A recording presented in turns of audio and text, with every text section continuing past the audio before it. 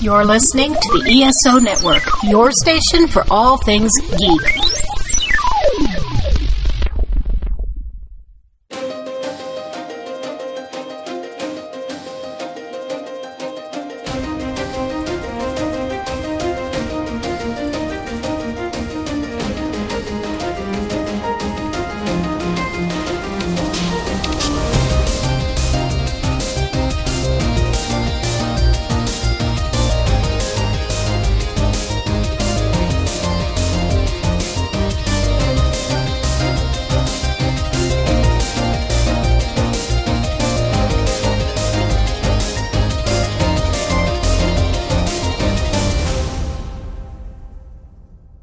Hello and welcome to the 42 Cast, your ultimate answer to fandom, geekiness, and everything.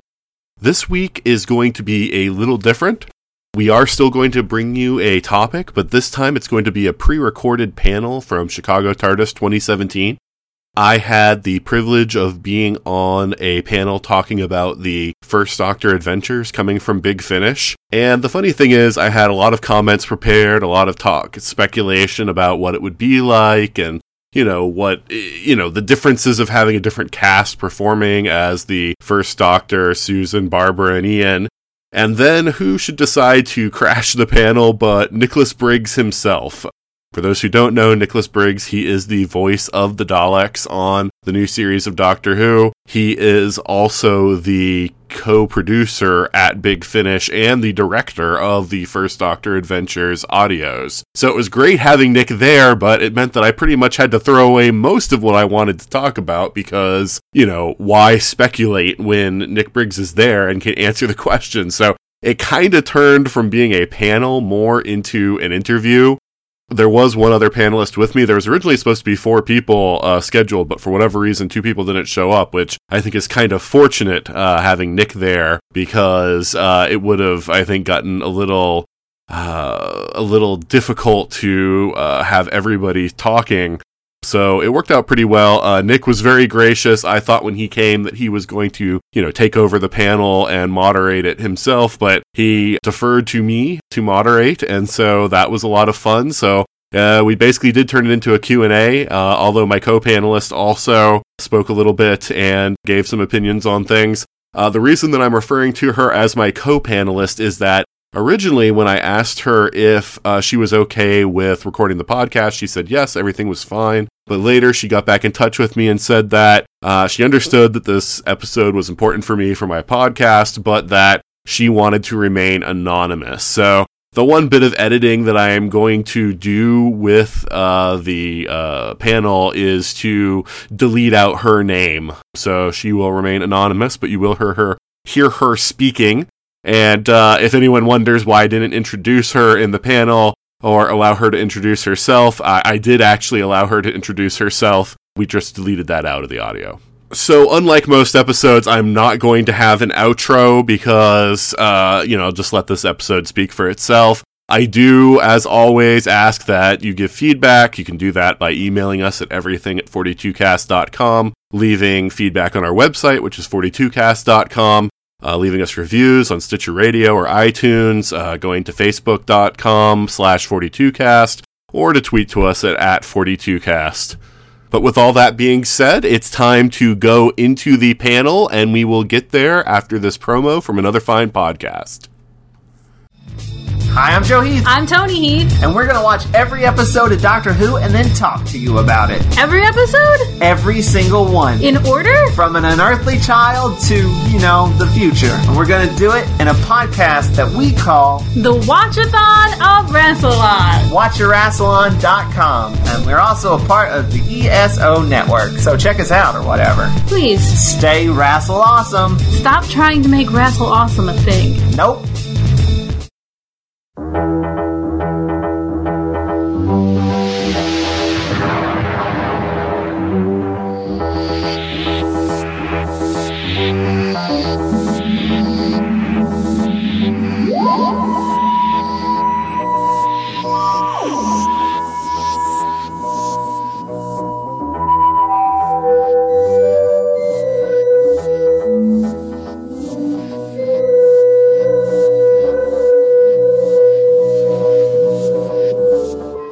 This is the Big Finish's First Doctor Adventures panel.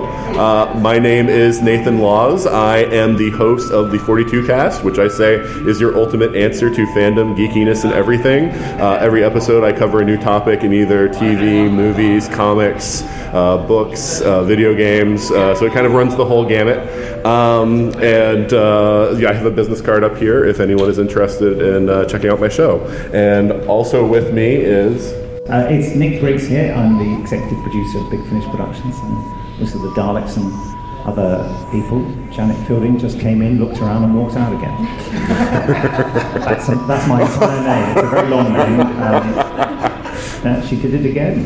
That was a double take. Is she going for the third? No, she's gone. Anyway, that's me. And so there was an announcement just a few months ago. In fact, ironically, the day that podcast topics for panels at the convention were going to close was the same day we got the announcement that there was going to be a First Doctor Adventures. Oh, right. And so I instantly went on the Chicago TARDIS webpage and said, oh, this needs to be a panel to talk about, this new development that's going on using the adventures in space and time, not time and space. I know, it's difficult to remember that, isn't it? We all get it around the wrong way. A cast. And so since you're here, Nick, we don't need to speculate. What was the impetus to go forward? This. Yeah. Well, I think like most good ideas at Big Finish, it was the idea of David Richardson, who's the line producer or senior producer of the company. And David is mostly involved with the nuts and bolts of actually making productions happen, and he's often suggesting stuff. And he suggested this quite a long time ago. It would have been, mid-2016, I think he suggested it, started mooting the idea, and we started trying to put it all together in 2016. Could have been slightly earlier than the middle of 2016, because I remember that we all obviously thought it was a good idea. That's the first thing. And I had in mind what I wanted to do at some point was to do the first Doctor Who novel, an exciting adventure with the Daleks, do a straight adaptation of that, because it's quite different to the televised version anyway, but that we weren't going to do that straight away. And I remember we were in a position to record it in February this year, but David Bradley is an extremely busy actor, and it looked like he was free, and I had the schedule and everything, and it was going to happen, and then 2 weeks before, it didn't happen. And so we kept struggling to reschedule and then find a time when all 4 of the main cast were available together, because if possible we like them all to be together, at least for most of the time. And then we were in a meeting with the BBC, and they sort of locked the doors and said, look, we've got to tell you a secret thing, that in the Christmas special David Bradley's going to return as the first Doctor. So we went, oh, right. So we told them about our plans, and they went, oh, that's fine, yeah, when's it coming out? And we said, well, after the Christmas special. So there we are, they were happy with it. And then we finally, right after he finished filming the Christmas special, we managed to get David Bradley and the other cast members. Although Jamie Glover's quite difficult to get, because he's starring as Harry Potter in a West End production of whatever the Harry Potter play is called. Cursed Child, thank you very much. I haven't seen it yet. I can't afford £750 or whatever it is to go and see it. As my wife looked that up for the 3 of us, my son, my wife, and myself, to see it over 2 days, and I think it was £750. That pause is me just pulling a strange face. And still not as much as Hamilton. Really? Wow. Goodness me. And you can't get, I didn't dare ask Jamie for a free or cheap ticket. But anyway, so his availability was difficult as well, but, we finally managed to work it all out. Does that answer your question? It does answer my question. So I'm a fan of the Companion Chronicles range, also the early adventures. And even short trips, I guess. I mean, those all utilize the original actors from that era of the series. Obviously, Companion Chronicles and short trips are very limited in the casting. But let's say compared to the early adventures, what kind of an experience will be different for people listening to the first Doctor Adventures versus the early adventures? Well, it's full cast, and there's no narration. So it's very much like a normal Big Finish drama.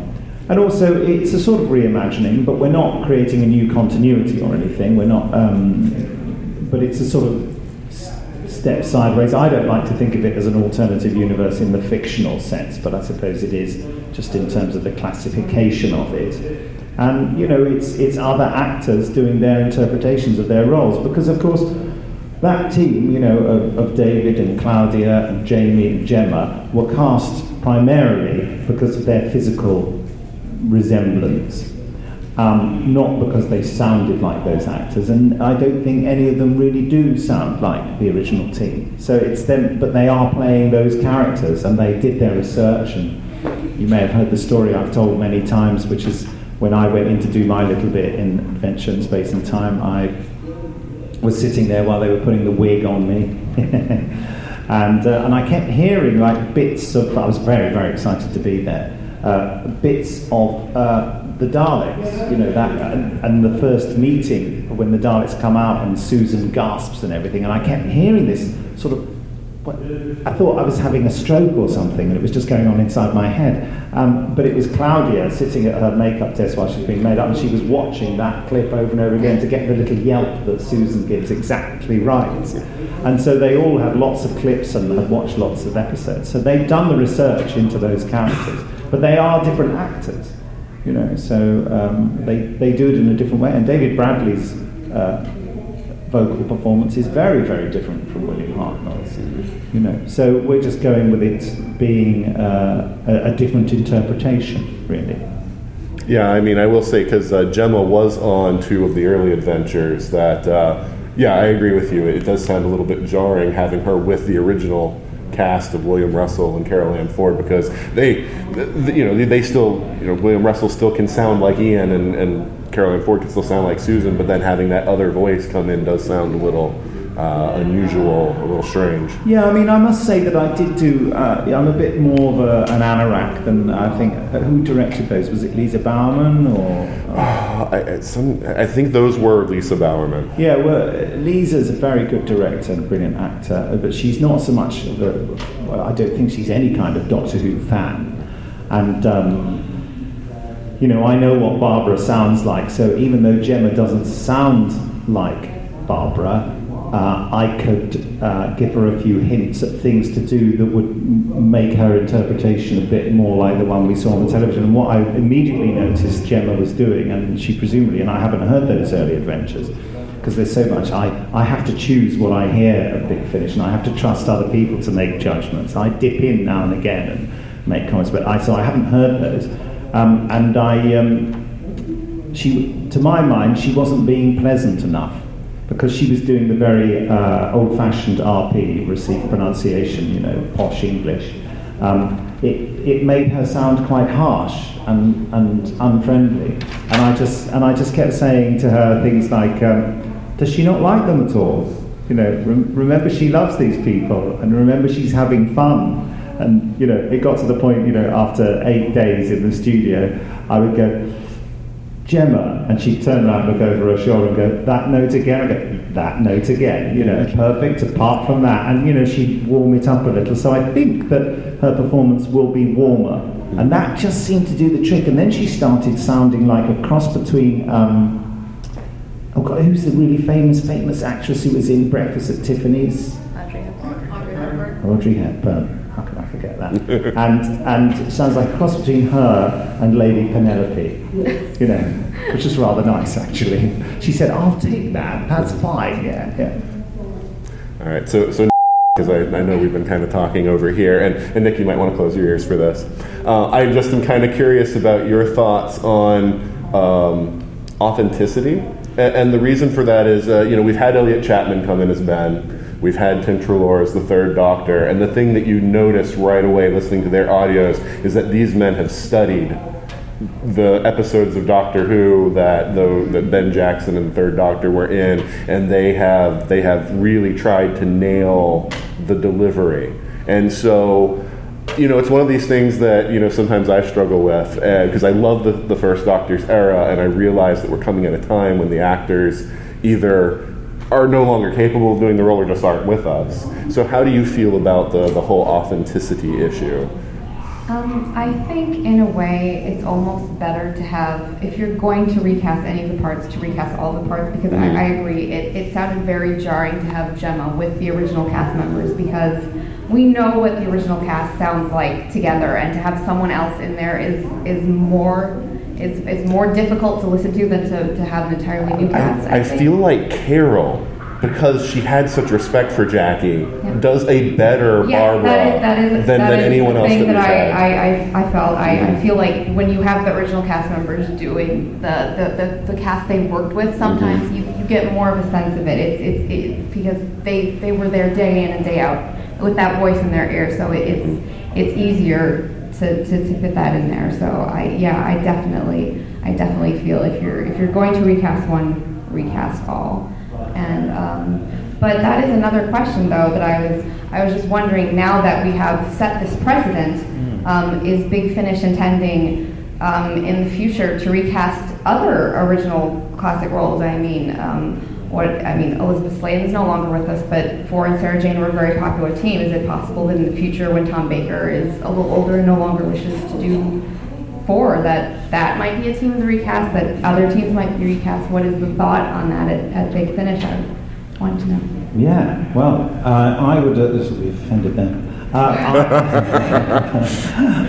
I would say that it is not, we don't have policy decisions. We approach each of these issues one at a time and see how it feels. The ones that Gemma has been in with the original cast, that it wasn't with Carol Ann Ford, was it? Did she do something with Carol Ann Ford? Yeah, she did. Okay. Yeah, William Russell. I haven't spoken to Carol about how she felt about it. I know she did some with Maureen O'Brien, didn't she? Yeah, she did one with Maureen and William also, yes. Right. Okay. I know that Maureen was really welcoming of that. But anyway, that's a side issue really. It's difficult to know because the Tim Treloar thing came about entirely by accident. You've probably heard the story that he was in doing Destination Nerva, the first Tom Baker one that was released, not the first one we recorded, and he was playing a character in that, a very, very posh old chap, and Tom and I kept saying, who does that sound like? That sounds like someone. Who is it? And one of us, and I can't remember which, said, it's John Pertwee. He sounds like John Pertwee, doesn't it? And of course it doesn't sound exactly like John Pertwee at all, but there's enough of a suggestion of it so that when we did the light at the end, we thought, well, let's just do a little bit and have Tim in there doing a John Pertwee voice. So that seemed to sort of work, and then we did it, with a bit of narration, which of course nobody liked because it was a daft idea, but we were so frightened that people would just not be able to accept him at all, that we wanted to say, well look, this is the guy who's narrating, doing John Pertwee's lines in this, that's how, but people more or less, said, yeah, I'm buying that, that's, to me it's a bit like did you ever see the TV Action comics and Countdown, the British comics, that had Doctor Who strips in them, and they had a way. There was an artist called Jerry Haylock had a way of drawing John Pertwee that was almost more John Pertwee than John Pertwee. And I read those comics week in and week out, and Doctor Who was only on 25 weeks a year, with John Pertwee in it. And then I'd read the comics the rest of the time, and that John Pertwee became more John Pertwee to me than the one I was seeing on the television. And then you look at the two of them, and even though it's very good artwork, it is not quite the same. And to me, Tim Treloar is like that Doctor. He's sort of, you could, after a while, you start accepting that that's John Pertwee, but you put the two next to each other, you go, oh, that's obviously not John Pertwee, So the authenticity thing about recasting other people, well, these things do occur to us, we've had various conversations, unofficial and chatty little conversations about, what about Liz's daughter, Sadie, would she ever come in, because she is an actress, would she come in and do that? I don't know, it doesn't feel right at the moment for me, but I would never rule it out. And people ask us that about John Hurt as well, doing Adventures of a younger war doctor. The time doesn't feel right at the moment, it's difficult to judge, isn't it? And the first Doctor stuff is very much just saying, look, we're going to try this out, see how this goes. And it seemed to go very well, and the cast enjoyed it very much. There's such a jolly team to work with, I can't tell you. Dave, as he prefers to be known, David Bradley, is loved by the entire British acting profession, it seems. While we were in the studios, there were people there from other casts and other productions not to do with Big Finish, and they were, Dave, and he's everyone's mate because they all love him. He's such an easygoing guy, and he is very much the sort of grandfather to our little team there as well. And they're delighted to, and hopefully we'll do some more, but who knows? Have I got anywhere near answering your question? I think so. Is that all right? Okay.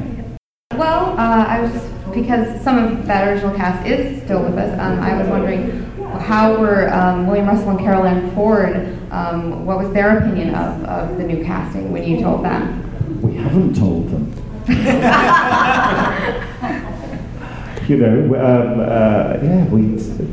We just, this is a new release. I mean, I say we haven't told them, I don't know. David Richardson may have spoken to them about it, I don't know. Well, it was something that some of us suspected. We were talking on a forum about the fact that it feels like Gemma's lines might have been dubbed in later to the two early adventures, and that she might not have been in studio with Carol and William, and so that's something that we were kind of wondering about, but it sounds like you weren't directly I don't know about that. I know she was there with Maureen, because I specifically was told how much fun that Maureen had and what have you with her, but I don't know whether that was true. I don't know. So, I mean, you're absolutely right to sort of tease at these issues, because they're quite sensitive issues, aren't they? Yeah, we don't. I mean, this may sound horrifically arrogant, but we tend not to ask actors' opinions on what productions we do. We tend to make decisions and then go to ask the people who we want to be in it. That may not sound reverential enough, but no one asked their opinion on making an adventure in space and time. So, we just thought it would be a new thing to try. Well, it's a valid point, though, because it is something that gets discussed in fan circles, is, how you do feel about things like that. So if you're a fan, I mean, you're different from, say, people at the BBC who may not be fans, that are just making a production because it will make money. You are you want to make money, but you are also fans, and so how much you take into account, the feelings of coworkers and whatnot. How does Katie Manning feel about working with someone other than John Pertwee as the Doctor and such, Yeah, I don't know. I mean, we did ask, because she was going to be working with Tim Treloar, we asked Katie Manning, and I imagine that they were asked about Gemma to be in their productions. But I don't know that for certain. We should get David Richardson here. I must find out. I can't imagine that David Richardson didn't ask about that, because they'd be working together, or whether it was added in later, they would know that, wouldn't they? Because, Carol would presumably be saying, why am I not doing Barbara's lines?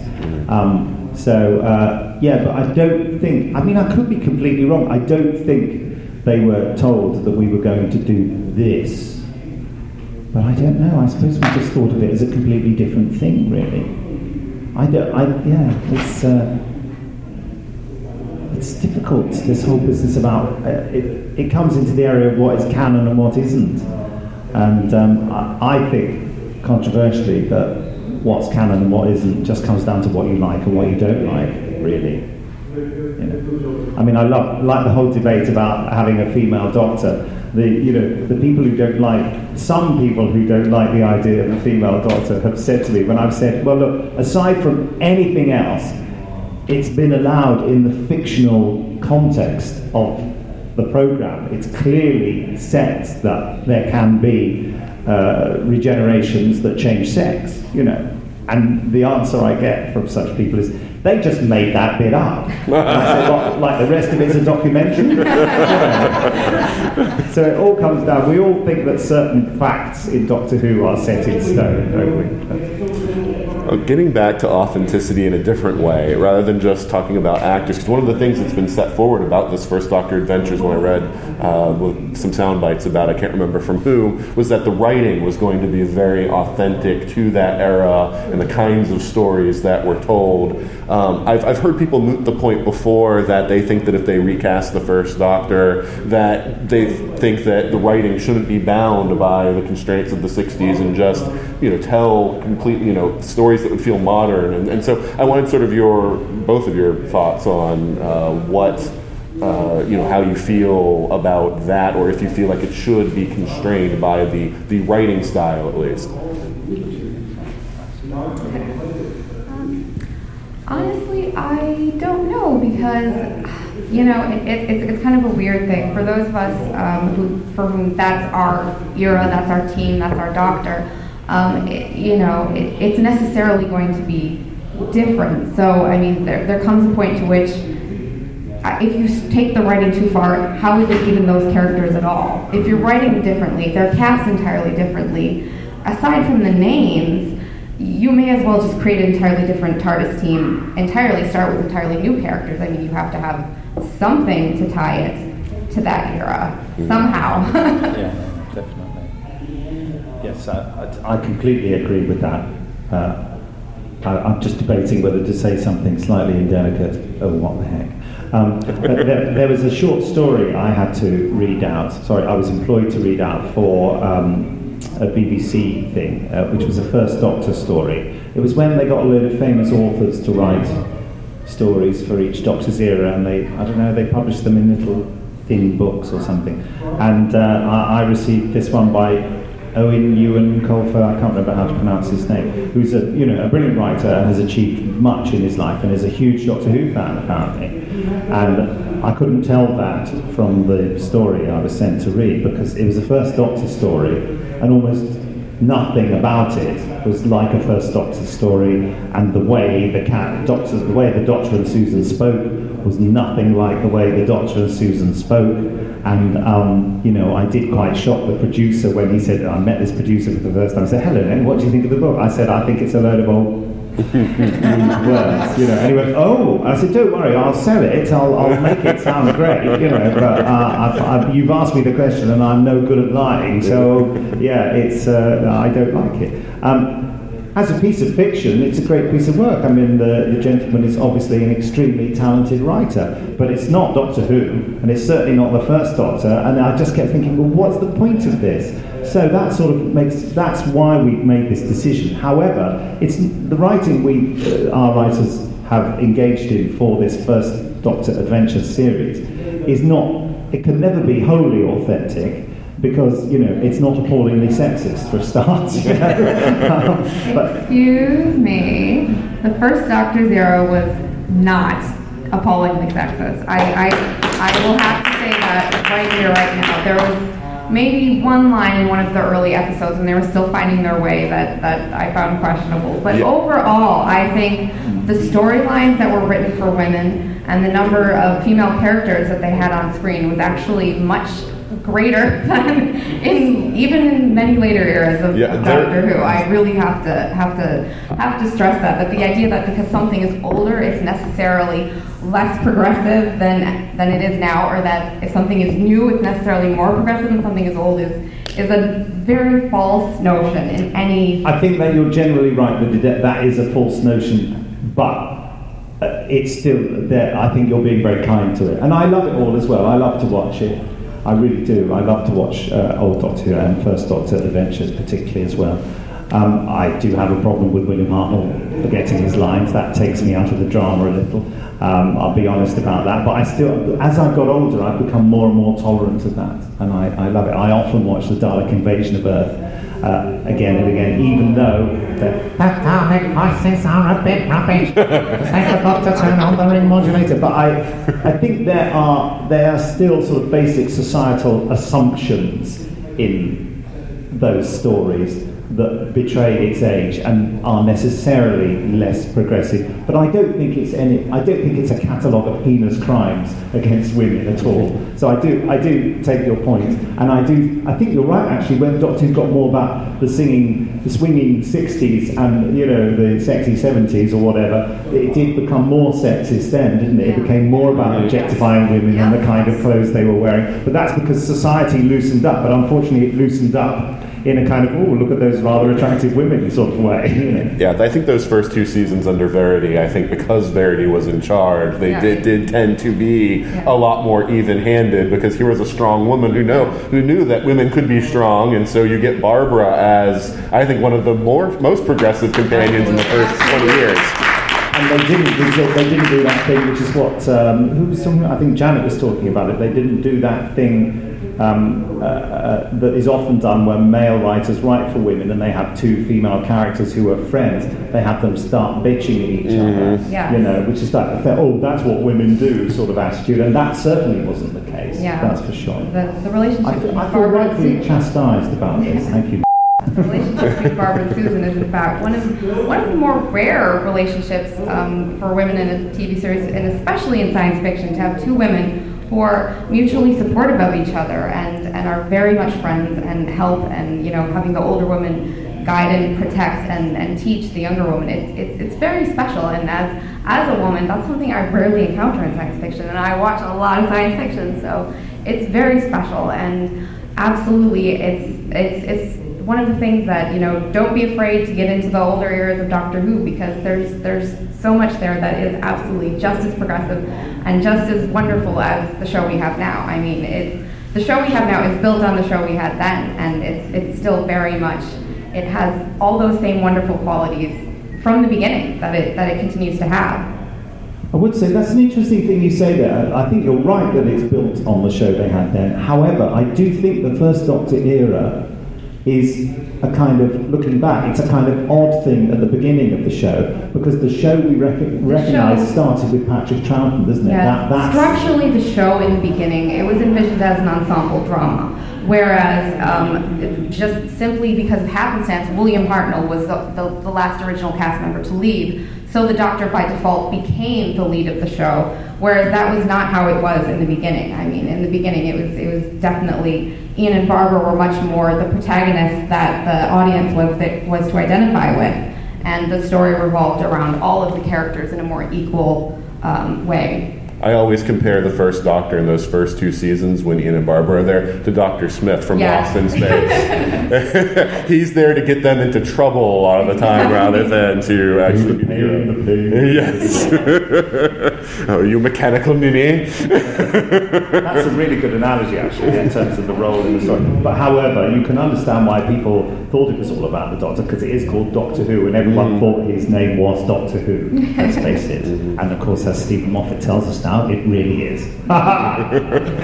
So, excuse me. So you talked about Gemma, and you talked about how she sounded a little too harsh in certain places. But talking back to what was talking about, the family dynamic of that first TARDIS crew is so important to the era. So how, when you're taking these 4 actors, they didn't have a lot of time together, even on the Adventure in Space and Time movie, to really develop a lot of relationship together. How do you sort of create that atmosphere when they're just coming together? Well, the good thing is that they loved working with each other on an Adventure in Space and Time, and they absolutely were dying to get back together, and we were delighted. That's why most of them said yes to it, because we said, it'll be all of you, and they were delighted.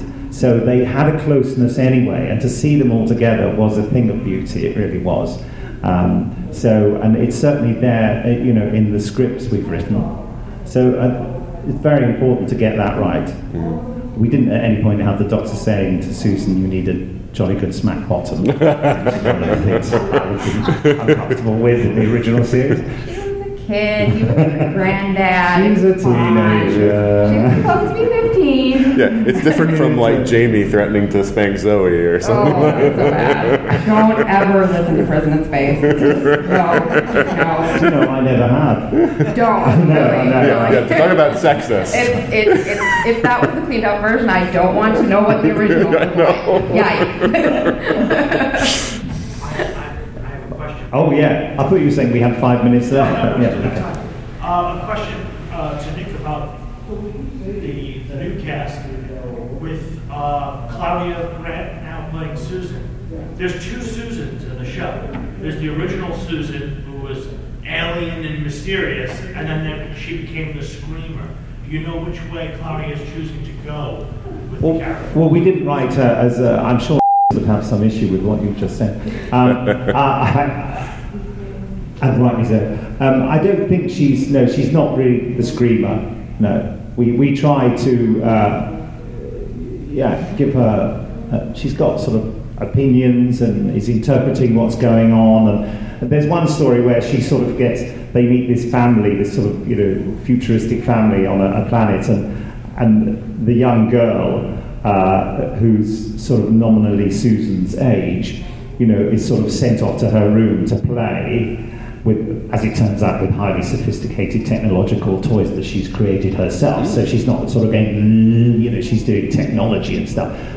And Susan, because the family don't quite understand what it is with the doctor and his family, is sort of, well, your granddaughter can go off with her, and she sort of looks at the doctor and is sort of like, I'm not, and he goes, no, come on, you might find something out, and then that becomes an important plot thing. So yeah, we make sure that she has a strong role. I don't know whether she ever screams.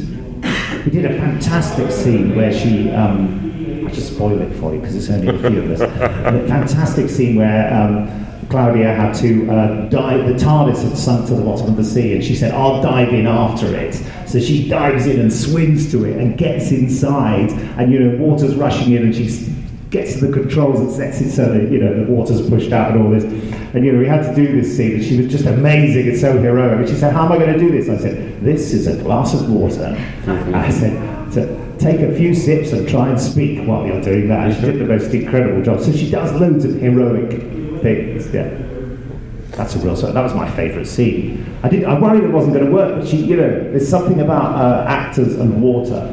It's very exciting to hear on audio because suddenly you just can see the scene the moment you hear them going, with water splashing out of their mouths.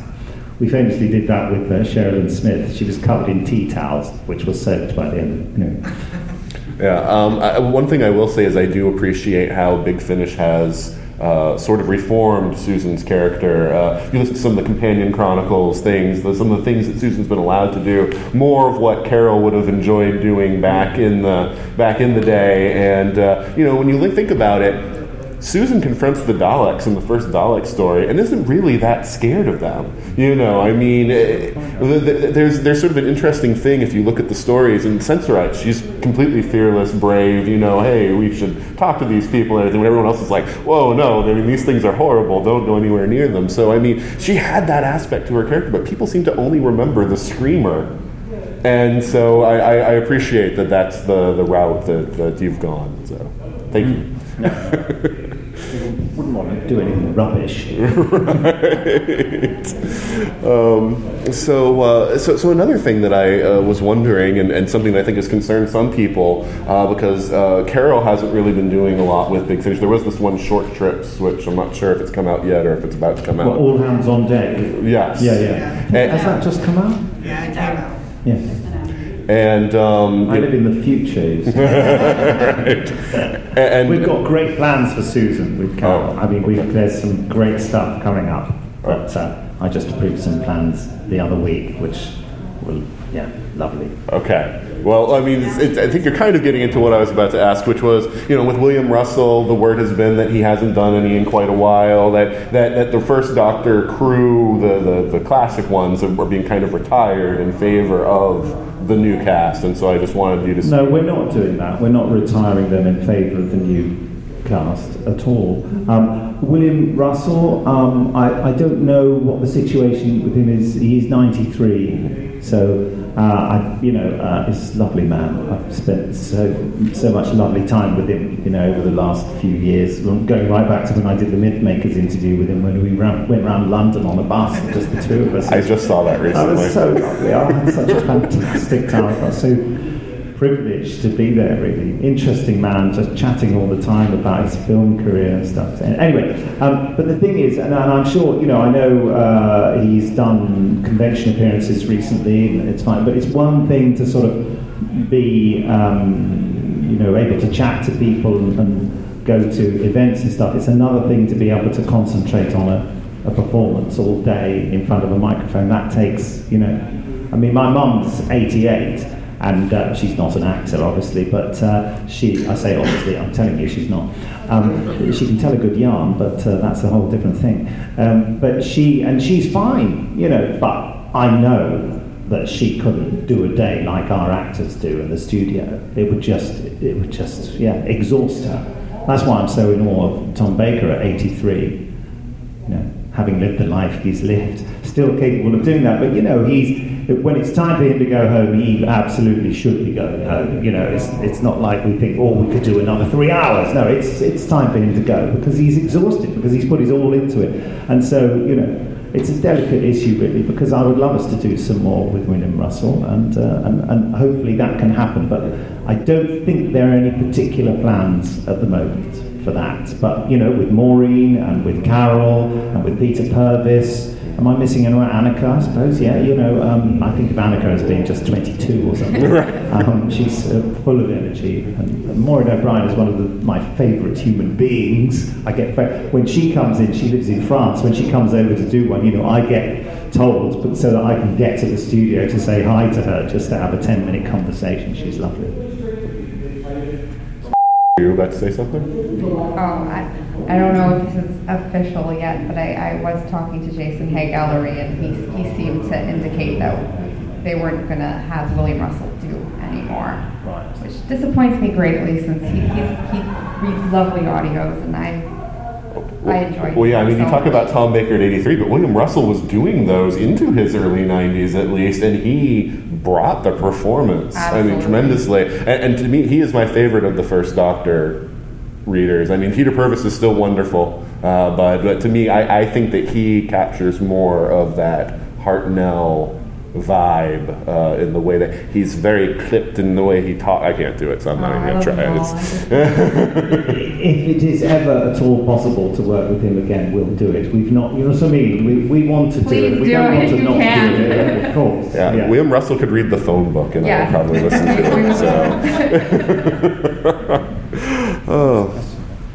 Sure. Before the opportunity came up with David Bradley, was there any thought to the voice actor that did the work for Planet of Giants? I think it's David Gerard or something. It's pretty unbelievable the voice work that he did, sounding like William Hartnell. I don't know. Was there ever any thought to? There wasn't. I don't. Was it that good? I thought. Watching it because some of the episodes. Maybe I should look at that again. Hartnell and then the switch between him doing the voiceovers as Hartnell reading it with the rest of the lines. Yeah. I don't know.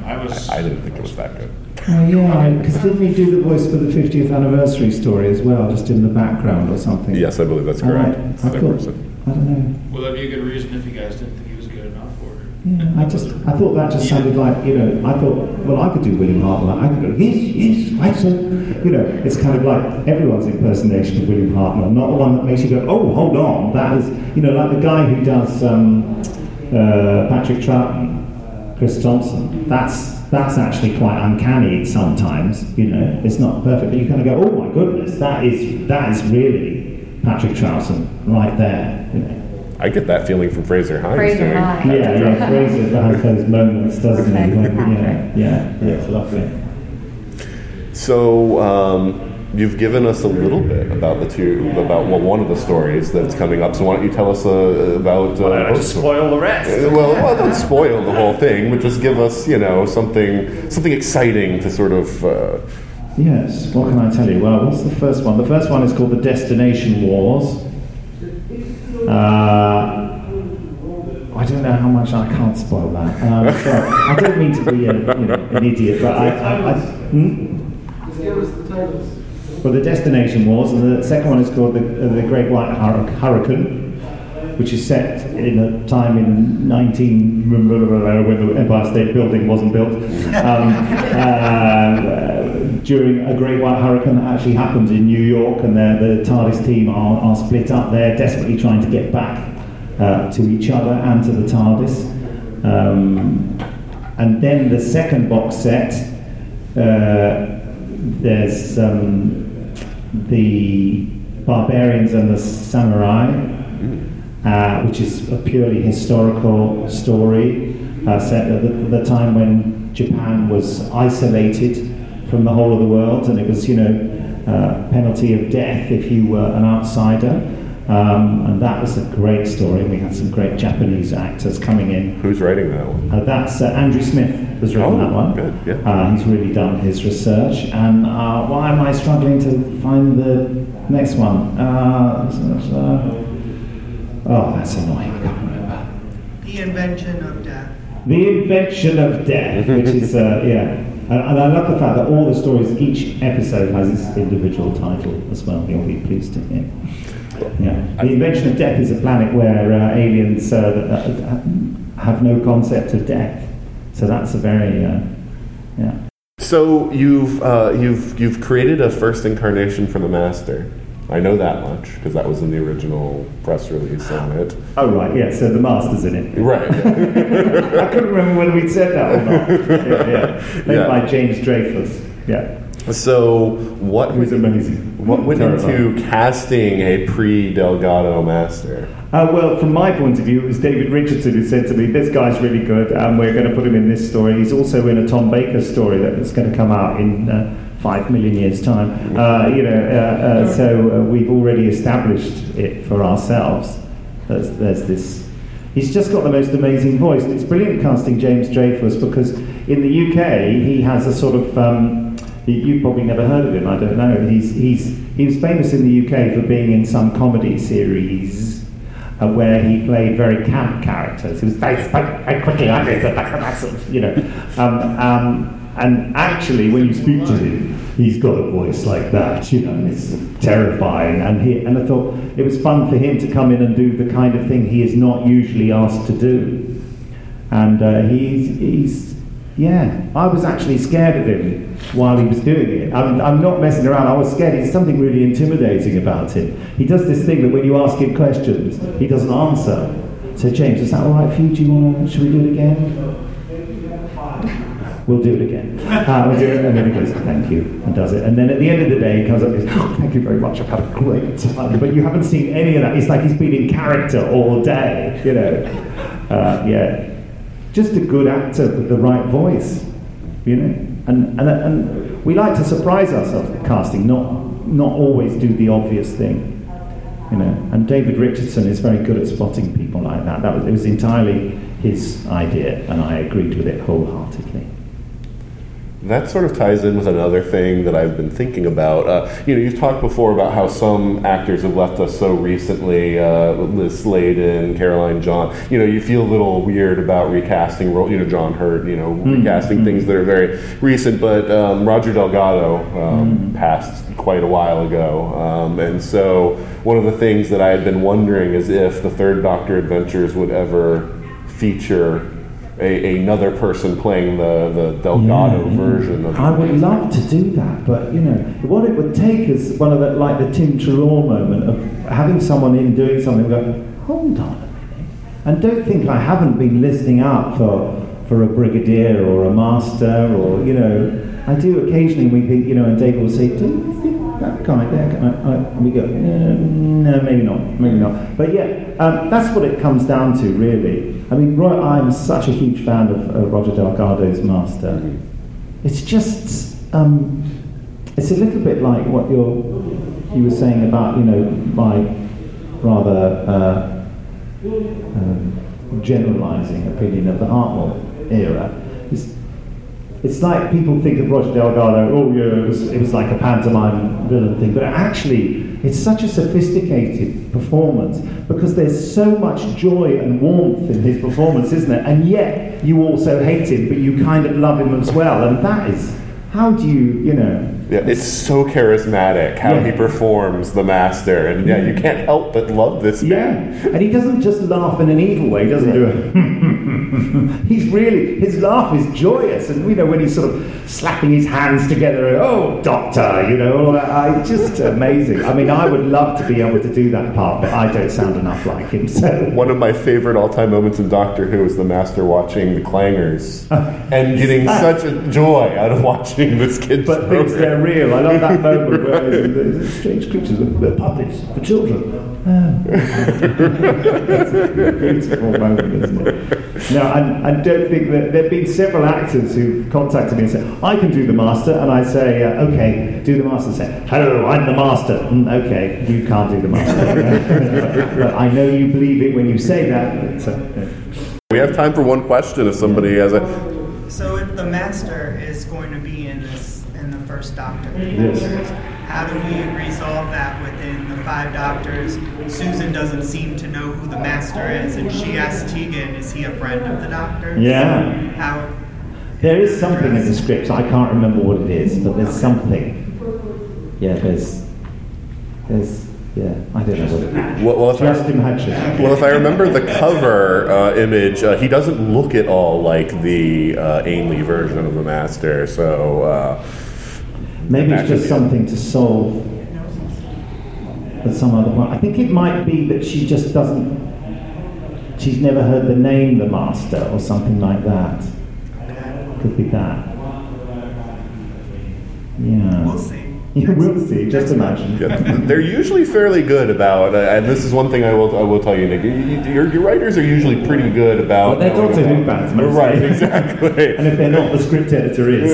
Right. So figuring out those sort of continuity things like Leela encountering the Centaurans before Invasion of Time, some of those things. No, but they did it right. Yeah, I know, but it's such a. I'm writing a story at the moment where I'm told this character's in it, but they can't meet so-and-so because otherwise he'll know that they know that I'm going. Okay, so he's wearing a balaclava and... All right, one last question. One Big Finish question. How does one earn loyalty points to get the little code to get a discount on something? I've been a Big Finish buyer for a long time. Yes. And I've never... We don't have a loyalty scheme at the moment. We'd love to do one. I thought, isn't there I thought you had that in your website. No, I think if you spend a certain amount, then you get 10% off. $50, yeah, and you get 10% off. And we do occasionally do coded offers, and those codes are given out. Are widely available, but I did.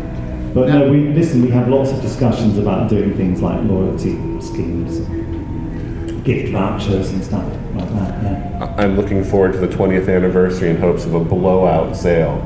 99 cents. Oh my God, that was good. Yeah. And silly me, you had to enter something to get into that. There you are. And we tell you what it is, though, don't we? Yeah. And then if you buy a load of them, you also get 10% off. Boom. Sorted, double bubble, as we like to say in the UK. The thing I say about sales is that sales are surprises. So we can't tell you what the sales are because everyone would just stop buying everything, wouldn't they? And then we go straight out of business. They're little sort of fun reward things for people. Really, I suppose it's for people because everyone makes a priority about what they want the most. And then there's some things I think, I can't really afford that. I'd like it, but it's not a priority. And then it goes on sale, and I think, well, it's on sale, I'll get it then. And that's sort of what they're for. That's what Blake 7 was for me, because I love Blake 7 Doctor Who's where I'm going to spend my money, but then it went on sale, and I was like, I want those Blake 7s now. Yeah. If you're not rolling in money, basically. I mean, there's, Frank Skinner, who was in an episode, who was in the Mummy on the Orient Express, or whatever it was called, and he's done a few things for us, and he's a very, very, very well-known comedian in the UK, and he's a massive fan of Doctor Who, and particularly Big Finish.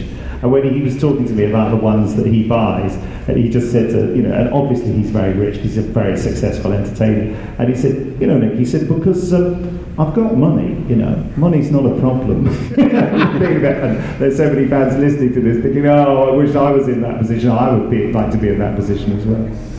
Does he buy all the output? Yeah, he buys mostly everything. He wouldn't buy The Prisoner, so I have to tell you, I did a terrible, naughty thing. I put it in his account for free, and then emailed him and said, "Will you listen to this, please?" He still hasn't told me whether he has or not. I'll be working with him in a couple of weeks' time, so we shall see. Now you're going to say something about that on the podcast, then, too, yeah? What's that? You'll report back. I will. Good point. I will report back on there. You should write into the podcast to remind me. podcast@bigfinish.com. It's time to go. Yeah. So thank you, Nick. Thank you, and thank you all for joining us. And like I said, my business card is up here if you would like to take one.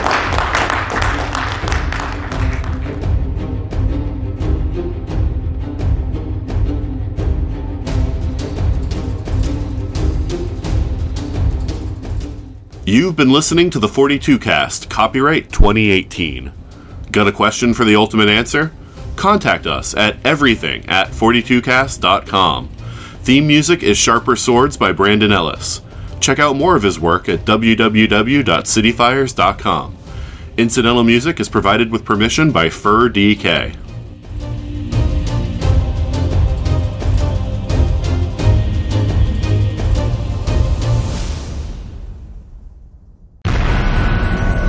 This has been a broadcast of the ESO Network, your station for all things geek, classic, current, and beyond. Be part of the crew at ESONetwork.com.